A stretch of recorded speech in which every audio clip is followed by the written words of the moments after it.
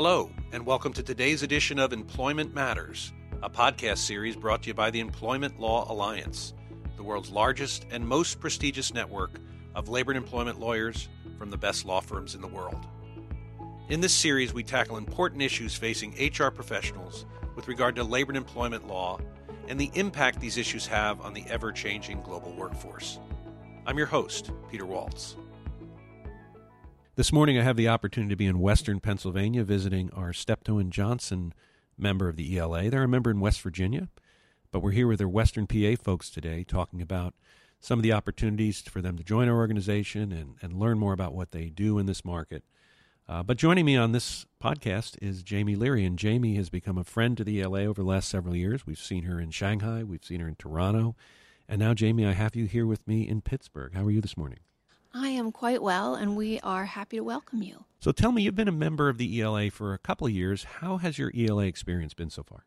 It's been really remarkable. I've been involved with other organizations who have a diverse geographic reach, and the friendships and relationships amongst the ELA members are notably different. The warmth, the appreciation that people have to building a personal relationship and therefore being able to reach out to a person and trust that their client's needs will be met is something that is striking and is really unique, I think. And so give me just a sense of some of the notable experiences you've had so far. Well, the first conference that I attended was the conference in, I guess that was 2017 in Shanghai, China. And how did you talk your partners into saying, you know what, I need to go to China? I know I'm in West Virginia, but there's a move for me to go to China, and you made it happen. Well, it was interesting. Steve Hirschfeld had come to our firm's retreat that previous summer. And in talking with him and discussing the fact that I practice exclusively doing ERISA and employee benefit work, and that the ELA had some firms with that as a practice area, but other firms who did not include a benefits practice. So he put me in touch with Lou De Lorenza, who said, we really need to start to identify who could be involved in this benefits practice, and we need to do it first in Shanghai, China. So really, I would take that to Lou. Yeah, I think so. Lou, thank you. You are the catalyst to many a new member who's joining the organization, getting to visit our conferences. And so now that you're a member and you've been participating in some things, can you share with us a couple success stories? Anything that's happened specifically where a member's helped you out or you've been involved in a project? Absolutely. I've really appreciated the opportunity when one of my partners has a client with a need in a different jurisdiction to be able to say, listen, I know exactly who it is that you need to speak with, and they can put you in touch with whoever it is that you need in that local jurisdiction. So, in fact, in the last year, we've had a member who needed assistance in Utah. We were able to put them in touch with the Utah member. The litigation that was occurring out there was successfully resolved in a brief period of time.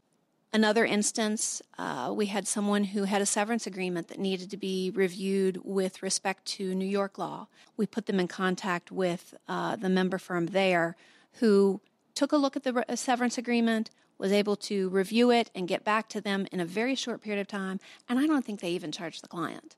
You know, that's something that a lot of our members will do just to help one another out. It's a quick question, and that's one of the things I think is an implied benefit that we have, but not enough members, participate in that. And in the process of doing that, doing each other a favor, you're now developing that relationship that we've talked about that is really so important.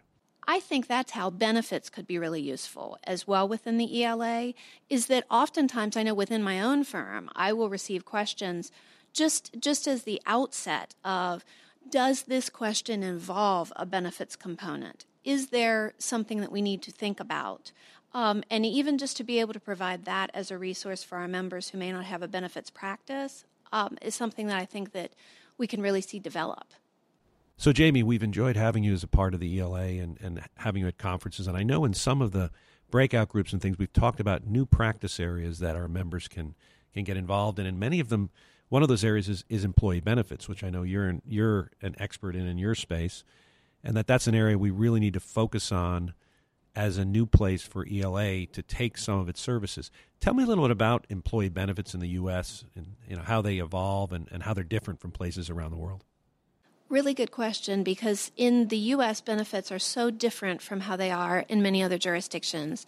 In fact, I had a wonderful breakfast conversation during the Shanghai conference with attorneys in other continents who were surprised to understand that, in the U.S., while we have perhaps a backbone of federal minimum benefits, primarily employee benefits are handled by the employer.